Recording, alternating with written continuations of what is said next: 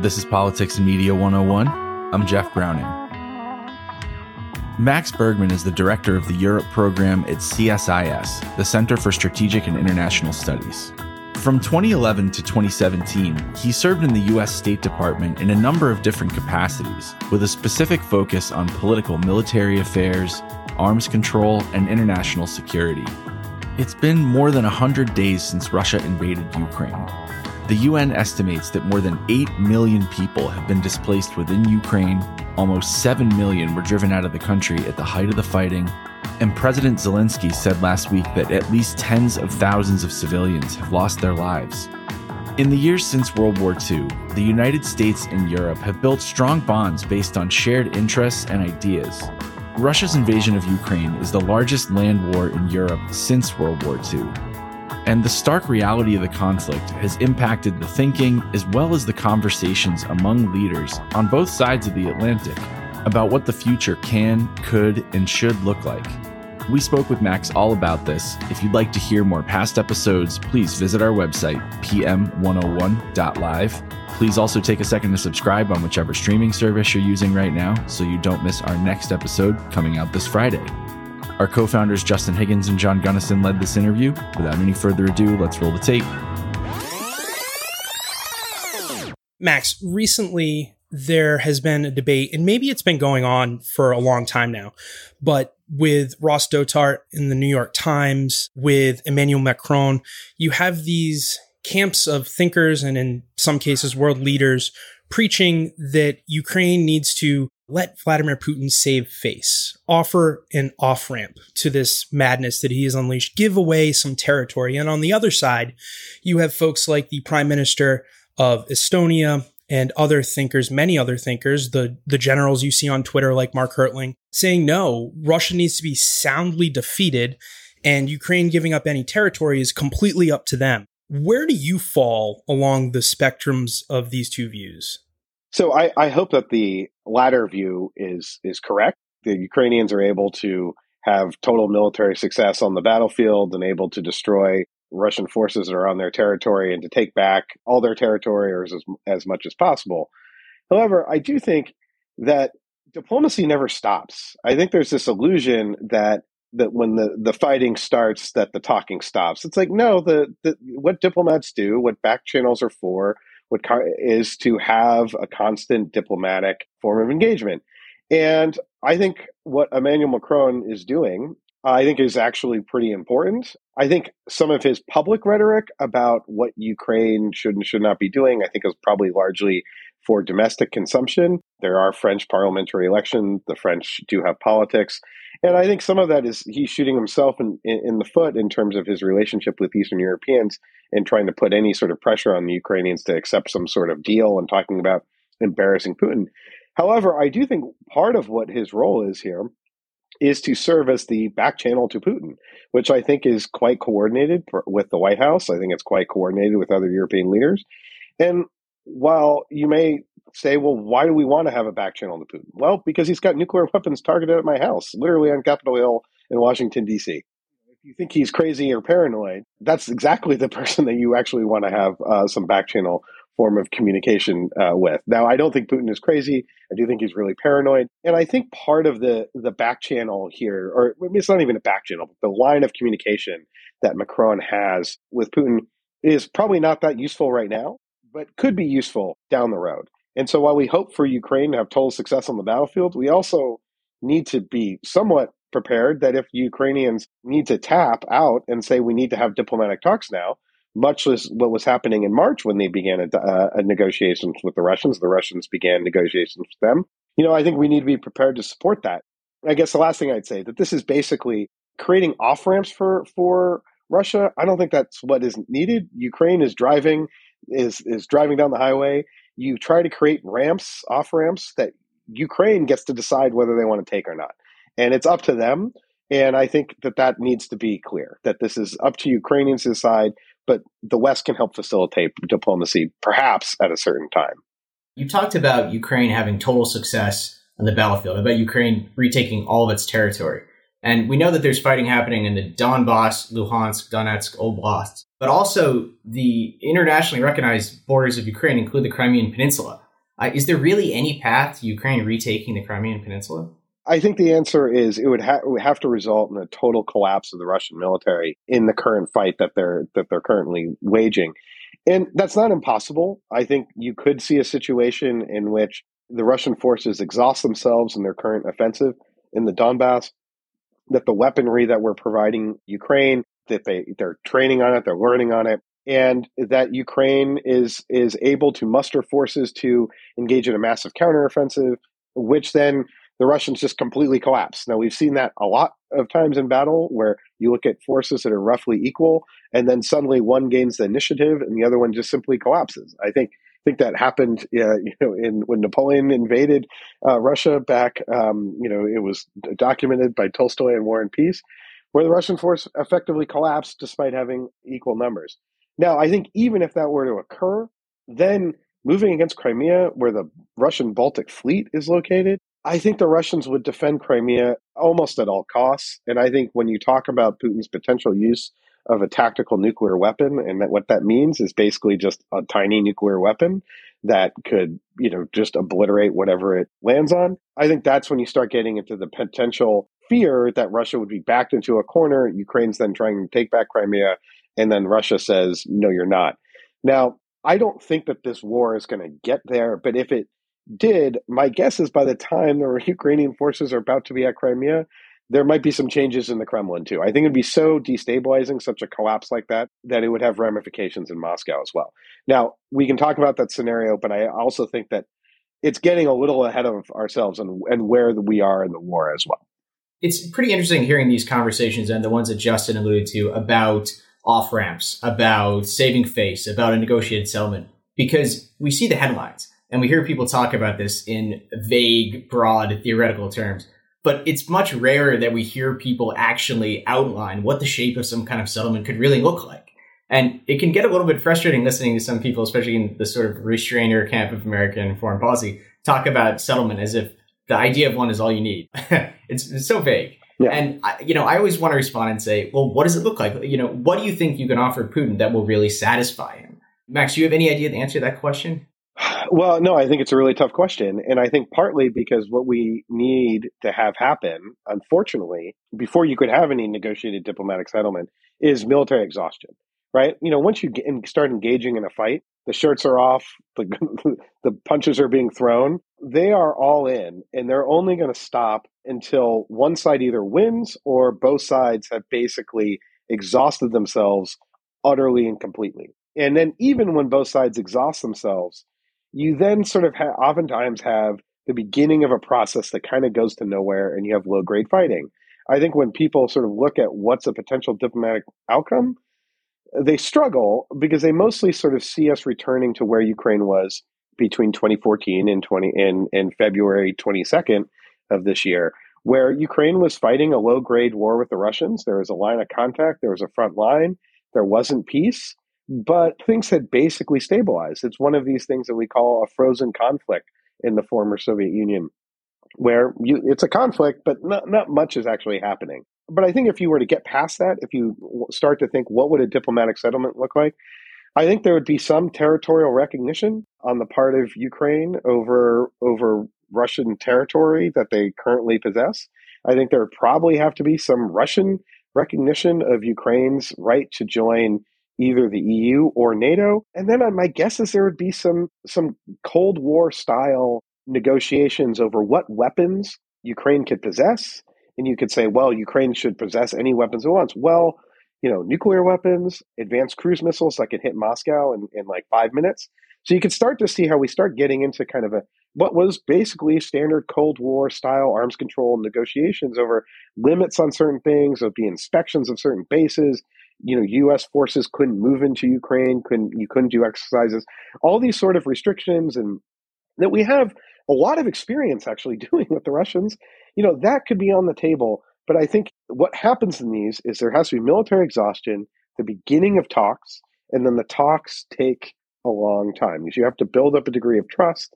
And then it may be really hard to see trust between Zelensky and Putin. So maybe Putin can't be the leader. I don't know. So it could be years before it could be a frozen conflict, and then perhaps there's some transition, Putin moves on, maybe it's 10 years from now, but then there can be an actual negotiation. So this could be a really long, drawn out process. I just want to say before Justin asks the next question, that it's remarkable that when we say maybe it can't be Putin and Zelensky, we're now saying, well, maybe Putin will be the one to change. If you asked us a year ago, of course, we would have thought that Zelensky's time and power is more precarious. But it really says a lot about the momentum of this conflict that now we're doubting Putin's position more than Zelensky's. Yeah, particularly when, the Russians were sending sort of Jason Bourne-like assassins to try to kill Zelensky in the beginning of the conflict. And there was, multiple attempts on his life, and the whole effort was to decapitate the regime. So I think the one thing that we oftentimes forget here is the massive victory that Ukrainians have won. The fight for Ukraine's existence has been won, for Ukrainian democracy has been won, that Ukraine will survive. It's now a question of what are the borders, what's the territory, how much territory can Ukraine take back? But winning that first step of just survival is just a tremendous achievement on the part of the Ukrainians. And we've had great experts on from all different wings of the ideological spectrum. I don't think anyone predicted in the beginning of this that Ukraine would win that first step if Russia did a full-scale invasion like they're doing right now, so resoundingly. At the White House today, it looked like smooth sailing that Sweden and Finland will become the newest members of NATO to deter Russia from invading them like it did Ukraine. They meet every NATO requirement, and then some. But there's a catch. Turkey, which like all NATO members must sign off, is saying no. President Erdogan calling both Sweden and Finland guest houses for terrorists. He's talking about the Kurds, specifically the Kurdish Workers' Party, or PKK, and associated Kurdish groups in Syria. U.S. officials, in private, suspect Turkey wants concessions, but will ultimately go along. We will commit to Turkey's security just as Turkey will commit to our security. But NATO's squabbles only help Russia, which is tightening its grip on southern Ukraine after its victory in Mariupol. Just to transition a little bit away from Ukraine-centric, obviously this is related to Ukraine, Max. Putin's invasion has pushed Finland and Sweden now into really considering and wanting to join NATO from a U.S. perspective. So from our perspective here in the States, do you support, or should we support, adding Finland and Sweden into NATO because it will have strategic benefits? Or is this something that we should slow down, let's pump the brakes, and maybe reconsider? Oh, I think this is a huge strategic benefit to the United States. First of all, Finland is a major military provider. It'll be a major beneficiary, benefit NATO overall. That's a really capable military that has, F-35s, advanced munitions on its fighter jets for standoff fighting. It's a really capable military. And Sweden is also has a quite capable military. They really embraced the peace dividend after the Cold War. But after 2014 have rebuilt their military and have a really advanced defense industry and have bought Patriot missiles. I think this is a huge benefit to the United States. I think the main thing that it does, to be honest, is that it ends the strategic ambiguity that existed in the Baltic. Now, we talk about strategic ambiguity about whether we would come to Taiwan's defense. Well, something similar kind of existed with Finland and Sweden.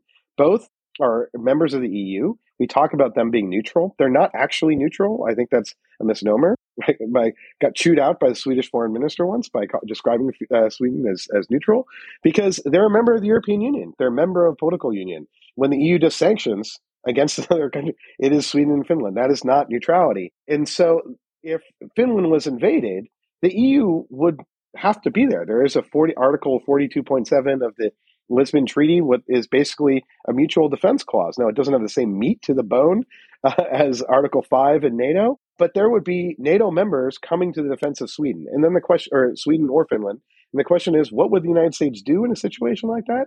Well, I think we would be there. And so this just guarantees it. It eliminates that ambiguity. Now, from a really kind of tactical perspective in the Baltic, it's tremendous. This is a huge defeat for Russia because if you now think about the Baltic, well, it's now a NATO lake where Sweden and Finland to the north really use their forces to engage with NATO, to have real control over the maritime space, to shut it off for Russian access, putting real pressure on this enclave of Kaliningrad, which the Russians possess, and really helping to support the Baltic states. So from a military standpoint, real forward projection for NATO, for U.S. forces coming into NATO or coming into the European continent. So I think this is a huge strategic benefit. It's basically very little downside for us, I think. It's funny you mentioned that being an EU member means that you're not a neutral country no matter what. I think that not every EU member is fully reckoned with that. I'm thinking especially of Ireland and Austria. But Max, because we're on the topic of NATO expansion, I need to ask you about Turkey, because they've been the ones to raise concerns about adding Sweden and Finland. It doesn't seem like it's really about Russia and Ukraine. Maybe their concerns, especially with Sweden, have to do with some of the Kurdish issues, the PKK and the YPG. Are you confident that there could be some concessions that would satisfy Turkey and that Turkey will eventually give their consent to these two countries joining the alliance? Confident is never a word I would use with President Erdogan. So I think I'm hopeful and would expect that this gets done. And I think the best course right now for the other 29 NATO members is to ratify Sweden and Finland as fast as possible. Turkey may have some legitimate points here and there, but here's the basic problem when it comes to a lot of Turkey's objections when it comes to the Kurds, is they will probably make a lot of accusations that Sweden's harboring terrorists or doing other things. And Sweden will say, okay, we don't want to harbor terrorists. We're a country of laws. Show us that they're terrorists and we'll extradite them, or we'll take criminal action because we're anti-terrorism too. And Turkey won't be able to. They will assert that you can just do certain things because you're a country, and, as Erdogan is able to do in Turkey, and that's not how democracies work. So we could be at a bit of an impasse. And the question then is Erdogan really going to hold this up?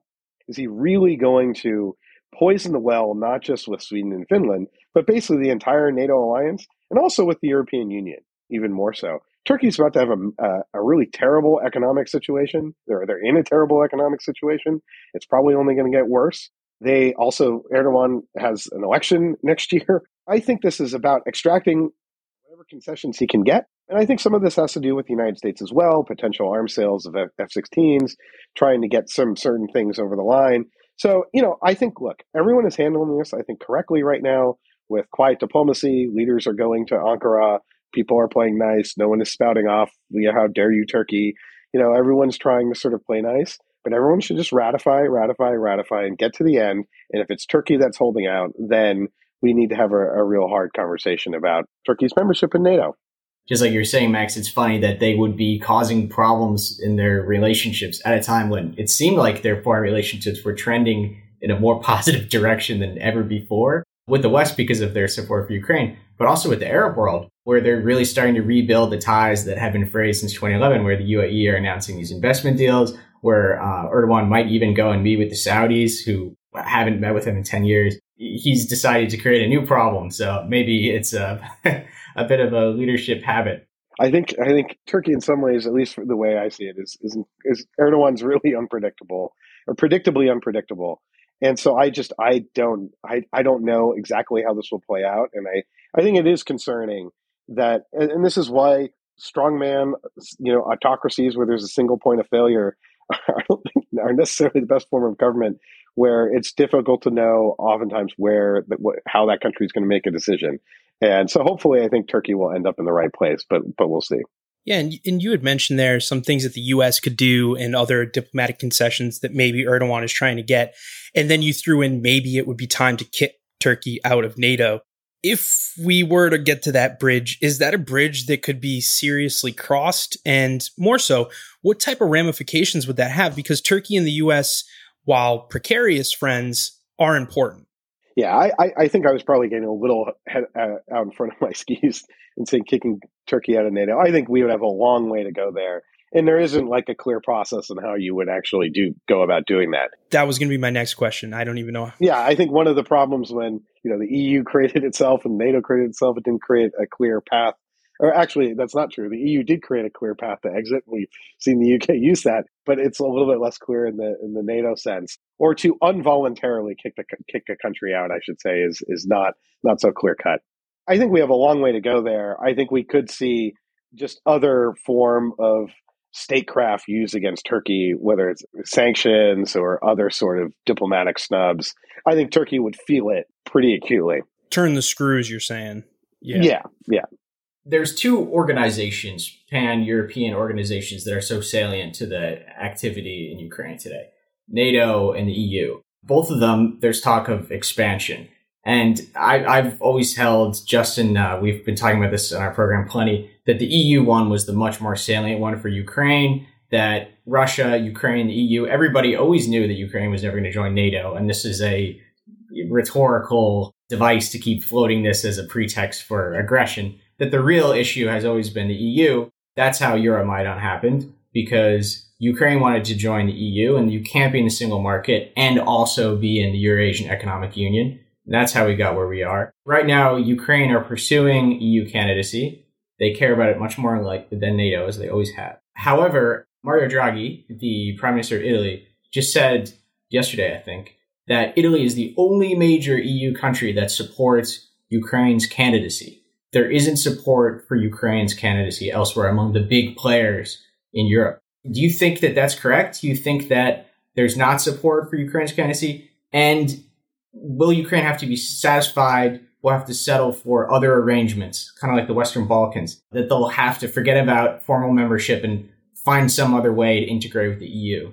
I think the way you started your question, I couldn't agree more. I think when we think about what does Zelensky really want, it's EU membership.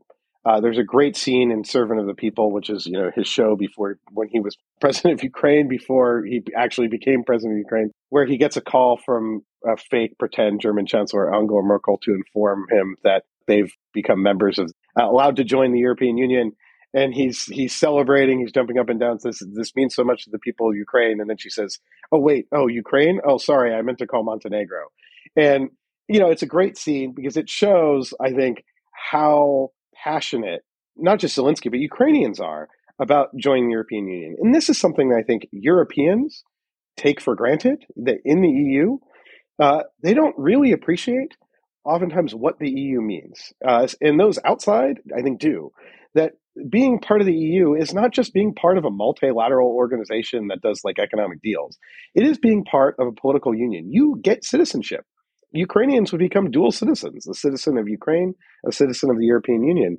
And when a country like Greece is basically, when it had its depression, was facing a choice between getting rid of the euro and effectively possibly being kicked out of the EU, and it would have avoided a lot of the economic depression, perhaps, that it had to suffer through, it said, no, we'll suffer through. And I think that demonstrates the commitment or the meaning of European membership. Now, when to get to your specific question, so I think this is a really tough question. And if it is the case that only Italy of the major Western European countries supports candidate status, well, I think that's a shame, because I think Ukraine should definitely be granted candidate status. I think we should move them along. Now, I think there's a lot of issues that Ukraine will have to cross, mainly what's its border, just as Ukraine joining NATO would be impossible as long as it's still at war with Russia and has a contested border. It's going to be similarly very difficult for the EU to let Ukraine in if it doesn't have a set border vis-a-vis Russia. Now, that said, I also think we need to look at the Eastern Europeans here who are speaking out of both sides of their mouth when they say that they want Ukraine to be a member of the EU. But then when Mario Draghi and Macron say, well, we need to reform the EU because it doesn't work well when you have 27 member states all have to approve something, and then you have Viktor Orban of Hungary blocking something, or the Poles with their far-right government blocking, an OECD tax deal that Janet Yellen is pushing, and that every other member of the EU supports. So that unanimity is a problem. It's also a problem that you can be in the EU and undermine democracy and not face punishments or penalties. That's a problem. I also think having two presidents sort of makes no sense and everyone's confused by it. So I think that's a problem. So I think every past enlargement has led to some internal reforms of the EU, a new treaty, and that's going to have to happen here. So the Eastern Europeans, when they write a letter saying we are against any reform to the EU, well, they're also screwing Ukraine. And so you can't have one without the other. So there's got to be internal changes, and that's going to require Eastern Europeans to really bite the bullet on something, where Estonia with 1.3 million people now has a veto over the direction of a political union of 450 million people. they're going to have to give up some of that, not all of it, but some of that leverage, some of that influence, and it's going to have to be more pooled. So I think what we're going to see here with Ukrainian EU membership is a process in which there's going to be deal making within the EU. It's going to look very messy. Americans are going to be very confused about what's going on. But it's really critical, I think, that this move forward. I think it's critical for Washington to begin to understand this and to put pressure on all sides and say, you need to work this out in Brussels to make this reform and to really back Ukraine, because we know what the alternative is, and it's the Balkans, where they had a war and are now in this purgatory that has just not led to any good place. Yeah, I like that you mentioned that clip from the show. I'd seen that clip too. And I think it really does tell you something about what the Ukrainians are really thinking. I also saw another clip of Zelensky more recently listing every EU country one by one and talking about how much he loves them and how much he thinks they are or not with the Ukrainians. And you can hear so much more warmth in his voice when he talks about those Eastern countries. It helps people understand that us in the West are looking at this and thinking that it's about us. And the Russians are very happy with our misperception that this is all about us. And and take it with NATO, the idea that what Ukraine wants is the security umbrella, the great military powers, which are all in the West. But really what Ukraine are doing is looking at the trajectory of what we used to call the Eastern Bloc, the countries like Poland and Romania that were under the Soviet foot and emerged in the 1990s through economic integration to become modern developed countries, Poland and Romania. And that's what Ukraine wants. And that's what Ukraine sees itself as becoming part of. So if Ukraine were to join the EU, they would very, very possibly be one of these Polands and Hungaries that members of the Western countries do find difficult because of the vetoes. And because of Ukraine's particularly large size and underdeveloped economy, they would likely be at loggerheads with EU over all kinds of things. So that brings these EU reforms and treaty change really to the forefront of the conversation, just like you're saying, Max. I'm wondering, do you really think that in the near future we could see the end of unanimity in the EU? Because it's so hard to imagine EU without unanimity. But do you think that this is, I think about the WTO where there was lots of treaty changes and then we got to the 21st century and it just stopped. And I feel like that's where we are with the EU. Even though there were plenty of treaty changes in the 1990s and 80s, I can't even imagine it happening now. So I can, because the EU sort of has done it on all sorts of topics and issues where they've moved to what they call qualitative majority voting. Essentially, it's like, it's not majority, but you have to get, don't know the exact numbers, but basically a big majority and then a strong number of countries also have to back you. So it can't just be a select number of states.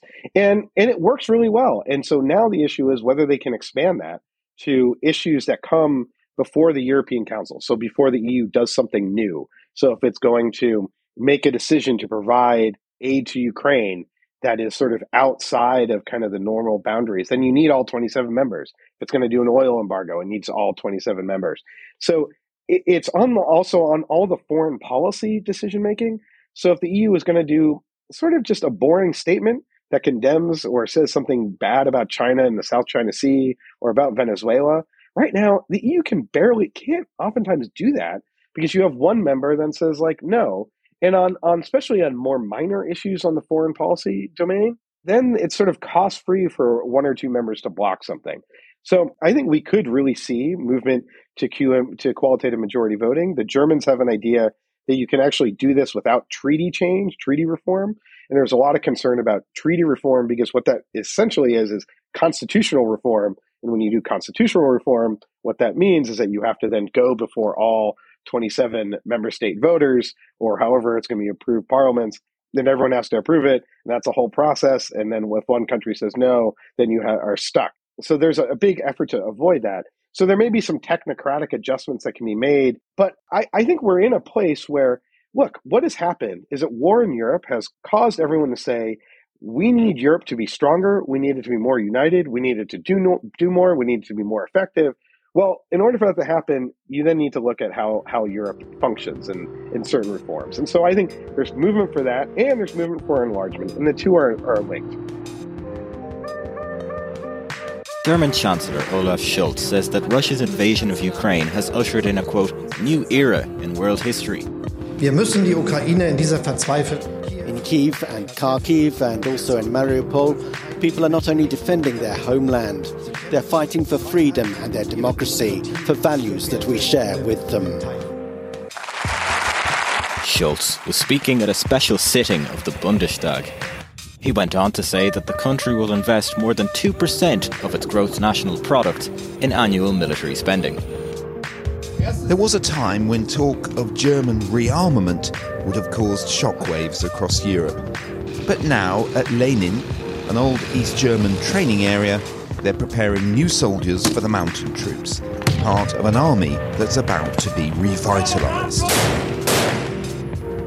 The government here is talking about a complete transformation of Germany's defence and foreign policy. Many in Europe would say the changes announced by Chancellor Scholz are long overdue. So I wanted to just transition a little bit in the EU to Germany, Max. So before the war, they received a ton of criticism, and everybody was like, there are going to be a lot of countries that want to help, the UK, France, US, Eastern Europe, but Germany's not going to want to help. However, we've seen a lot of statements, at least, that since February 24th forward, they've really changed their posture. So taking all BS aside, taking the statements at face value, from what Germany has actually done for Ukraine, how do we grade that? And how do we understand that as Americans from where they were, where they are now, and is it enough? So I think, if you were to follow Twitter, you would be like, oh my God, Germany's at like a D. I'm like, do you know what Germany is? Like, do you know what Germany's been doing?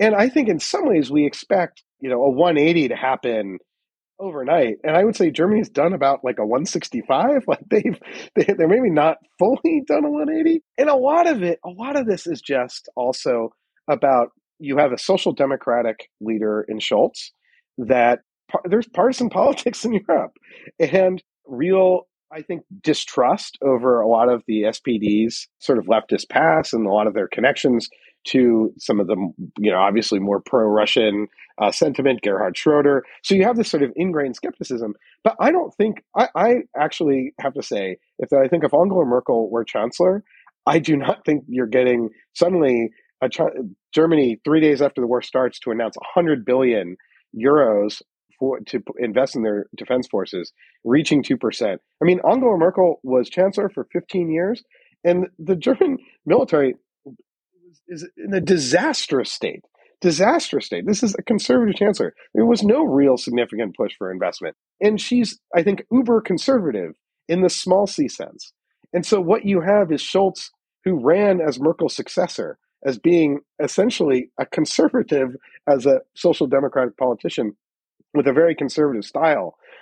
That style in Merkel's past policies, both on the defense side, on the energy side, with Nord Stream, with dependence on Russian gas, not matching the moment. Now, I have to say, Scholz canceled Nord Stream 2, that you see the investment in defense, you see Germany pushing and supporting an oil embargo. I mean, an oil embargo? If I had told people in Washington, if I had told the White House team thinking about sanctions in early February, I'd say, this war is going to happen and the Europeans are going to act so strongly, they're going to do an oil embargo against Russia. They would look at me like I was crazy, because there was no possible way that they thought that was going to happen.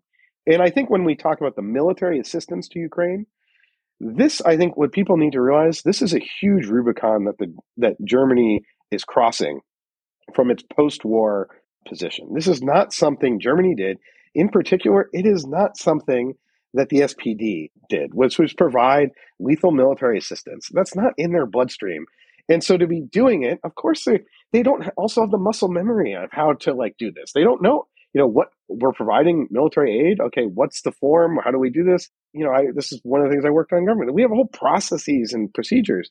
And so I think a lot of this is being built on the fly in Germany. There's confusion on messaging. There's confusion on what they're providing. The politicians aren't caught up to speed. The bureaucracy isn't caught up to speed. And then everyone's yelling at them. And so there's missteps happening. And I think it's mainly a communications failure. I think, of course, they could be doing more. And frankly, the job of Twitter, the job of people advocating for Ukraine isn't to be like, well, they're doing a good job. It's to be like, do more. Every time Germany does something, no one says thank you. It says do more. And they are the economic power within Europe that has tremendous economic capacity and can really push the EU. So on the one hand, people should keep up the pressure, but I think also we need to understand that they've done a ton. And while many Americans aren't on Twitter, a ton of us in DC are, and we're on it way more than we should be. So it resonates. It resonates in these circles. I understand what you're saying. I see that criticism as well. I just had a follow up here though. So 165 degrees, that sounds like a lot. Angela Merkel, I think of technocrat, I think of brilliant, I think of the scientist that's created this juggernaut or helped lead this juggernaut economy from the precipice of disaster into leading the EU. How should we look at her legacy, though, considering that the bureaucracy isn't built and everything else that you just laid out that Germany is now trying to do on the fly, including, nuclear power plants and so much more? So I think we really need to reconsider her legacy, and I think historians will. I've sort of long been somewhat critical of Merkel, where she had so much power to, I think, move Europe and strengthen Europe.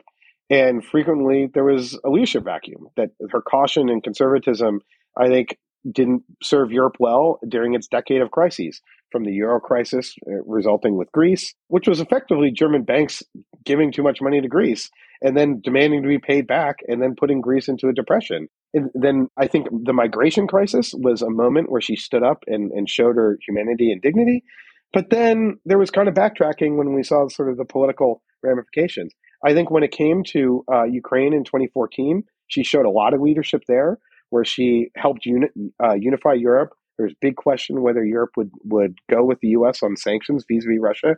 They did. However, you then didn't see Germany spend more money on defense. You didn't see Angela Merkel move away from Nord Stream.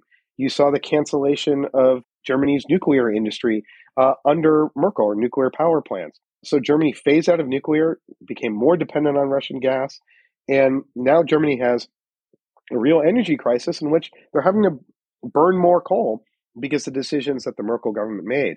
And so I think the main theory of the Merkel government, which was changed through trade, or main foreign policy rationale, which was that trading with foreign countries, with autocratic countries, would be beneficial to everybody and would actually help change them, I think has been proven. It's not fully incorrect, but a tad naive. And Merkel, one of her last things was to push a trade and investment agreement with China, the EU and China, which thankfully is frozen. But so I think has to be a lot of reconsideration of Merkel's legacy. And I think Scholz is in a bit of a bind because he ran as a successor to Merkel, and now people are seeing that Merkel's policies are not actually the ones built for the moment. Well, Max, we're talking about whether if Merkel were in year number 18 of her tenure, whether it'd be worse than Olaf Scholz. I think it would perhaps be even worse than that, especially on these Russia issues, if her actual chosen successor, Armin Laschet, was in office, a guy who was in John Kerry's Twitter replies with a can of Weiss beer open and RT on television talking about how the USA was behind ISIS. I think that is a perhaps even more concerning counterfactual, don't you think? Yeah, and I think the CDU, the CDU is now being very critical of the SPD for understandable reasons. They're now in the opposition and they're not from familiar place. But, Laschet wasn't necessarily the strong foreign policy candidate. They didn't go with with one of the other stronger foreign policy candidates, and had said really kind of troubling things on Russia. I think on Syria, if I remember correctly. And I think the real stars that are coming out of this crisis are the German Greens, where Annalena Baerbock, who during the election everyone sort of questioned whether she was strong enough. She stood there with Lavrov and was incredibly strong and has been incredibly clear and has had the moral clarity. And Robert Habeck, who's the economy and energy minister, is if frankly the exact right person that you would want in a job where it's one to keep the lights turned on, but also to make sure that Europe can move forward with an energy transition, because there's real trust there. You have a green in this position that is like trying to, it's like I have to go to Qatar to cut an LNG deal. We're going to do that, but we're still committed to the green transition. And I think the Greens have really come out of this looking really pragmatic, but really clear-eyed and having real vision about the world. They, were the ones most hawkish on Russia, most hawkish on China during the 2021 campaign. And I think that's bearing out. And I think if there's an election held today, they would do quite well. Fortunately for Scholz, that's not the case. But frankly, I should just say the coalition to me looks pretty strong. And I think people doubting it, I think, are probably getting a little ahead of themselves. Yeah. And, the other thing about Merkel's legacy and how we viewed for the U.S., and this is also in contrast to the Greens, is that I think that a lot of American liberals who admired Merkel would be very surprised if they actually knew about her positions on social issues, and especially the positions of the CDU's sister party in Bavaria, the CSU, on social issues. I mean, can you imagine an American political party making a law that every public building had to display a crucifix? This would not be allowed under the First Amendment, but this is what Angela Merkel's sister party actually put into law in Bavaria. But Max, I want to ask you a big question. And this is kind of the biggest question of all, really. And that's about a European strategic autonomy and security autonomy. So there's a really strange thing where the big events that have happened in Europe since February 24th of this year could have two exactly opposite consequences in this regard. There's two completely different paths that we could go down, and they both seem very plausible. So on one hand, the US are putting much more focus on Europe. They're sending more troops to Europe. They're sending more weapons to Europe. They're talking and thinking about European security much more. And this could really just reiterate and cement the US role in European security and the European security umbrella that the US provides. On the other hand, European countries and European leaders like Olaf Scholz are becoming much more conscious of the real security demands that the continent has. And it's given an awakening to this European security consciousness that is leading to increased defense spending, increased dialogue about security issues. So for a long time, the US have wanted to rebalance toward the Indo-Pacific and have wanted Europe to take more responsibility for security. And these events that have happened in Ukraine could have either of those two completely opposite effects. On one hand, we could get more involved in Europe and shore up their security more than ever. On the other hand, Europe could start taking more responsibility, as we've been asking them to for so long. So what do you think is more likely? Which of those two paths do you think we're going to go down? I think it's a bit 50-50. I'm a little undecided. I think a lot of me sees that the status quo is really powerful, and that what we'll see is sort of a more robust version of the status quo, where Europe is stronger, can do a lot of things, but the U.S. still has to be there. When we think right now about European security, it actually doesn't make any sense, right? Like what are individual members of NATO? All these national countries in Europe are spending money not for national defense, but actually for European defense. That's really the point of why they are spending money. But they're not doing so at a European level. They're not pooling resources. They're not merging their efforts. It's done at a national level.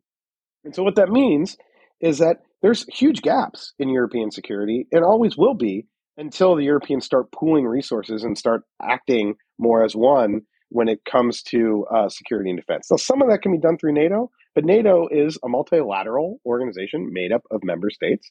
It doesn't pool and share the way that the European Union does. It doesn't integrate the way that the European Union does. And so what that means is that the status quo, the United States has sort of talked out of both sides of its mouth. We both want Europe to be really independent because, look, Europe, you're rich. You're 450 million people. Your economy is the same size as ours. Take care of yourself. On the other hand, we also don't want them to take care of it. We like European dependence. We like the fact that Europe relies on us. We get really concerned when they talk about strategic autonomy and being sort of independent of the United States and being able to do things without us. And we've been opposed for the last 25 years to the EU doing anything in defense. And so what that means is that European forces may invest a lot in buying new tanks and new fighter jets, but if you need to get European troops over to Africa or to Portuguese troops to the front, to Estonia, well, you're probably going to need U.S. airlift. You're probably going to need U.S. air tankers to provide refueling. When, the AUKUS affair happened with France, the big thing that the French asked for afterwards was for us to keep providing certain military support to French forces in the Sahel, which was airlift, which was air tankers and intelligence.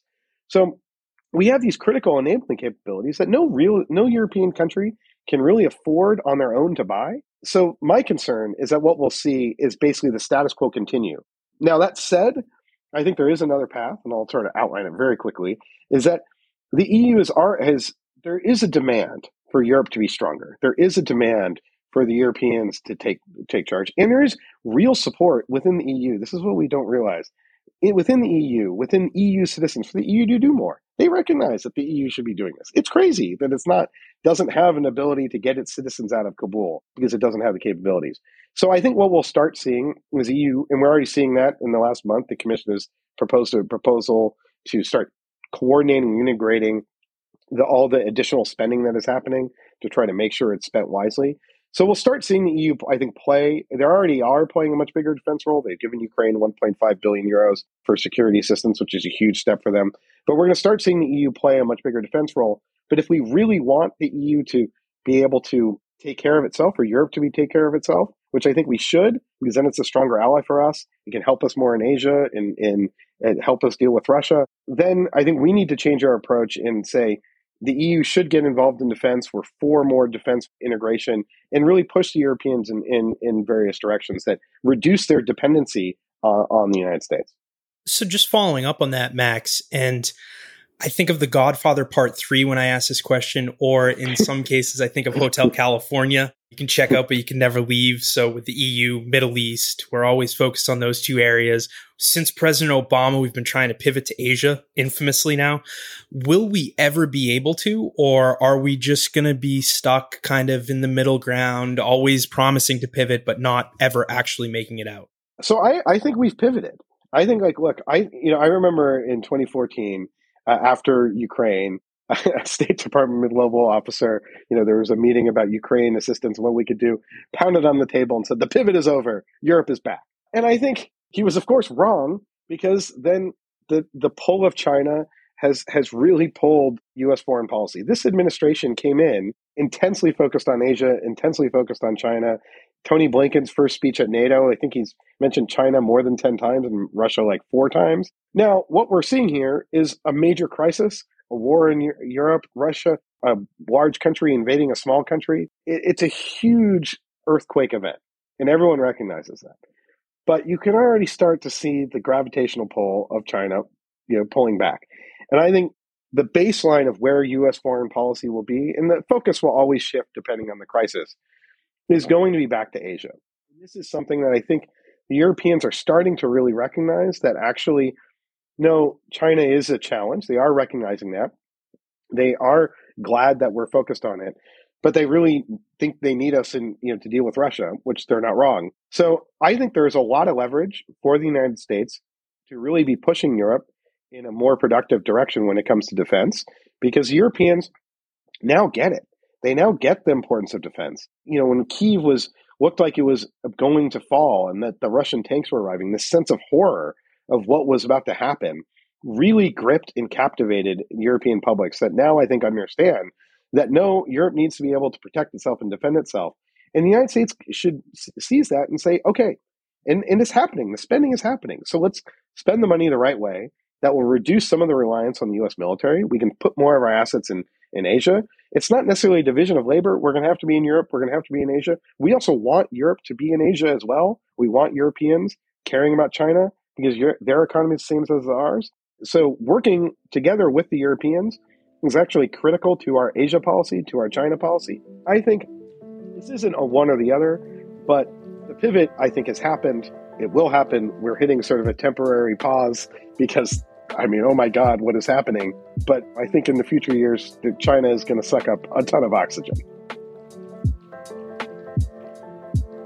That concludes today's conversation. Again, huge thanks to Max Bergman, to CSIS, and to you for being here.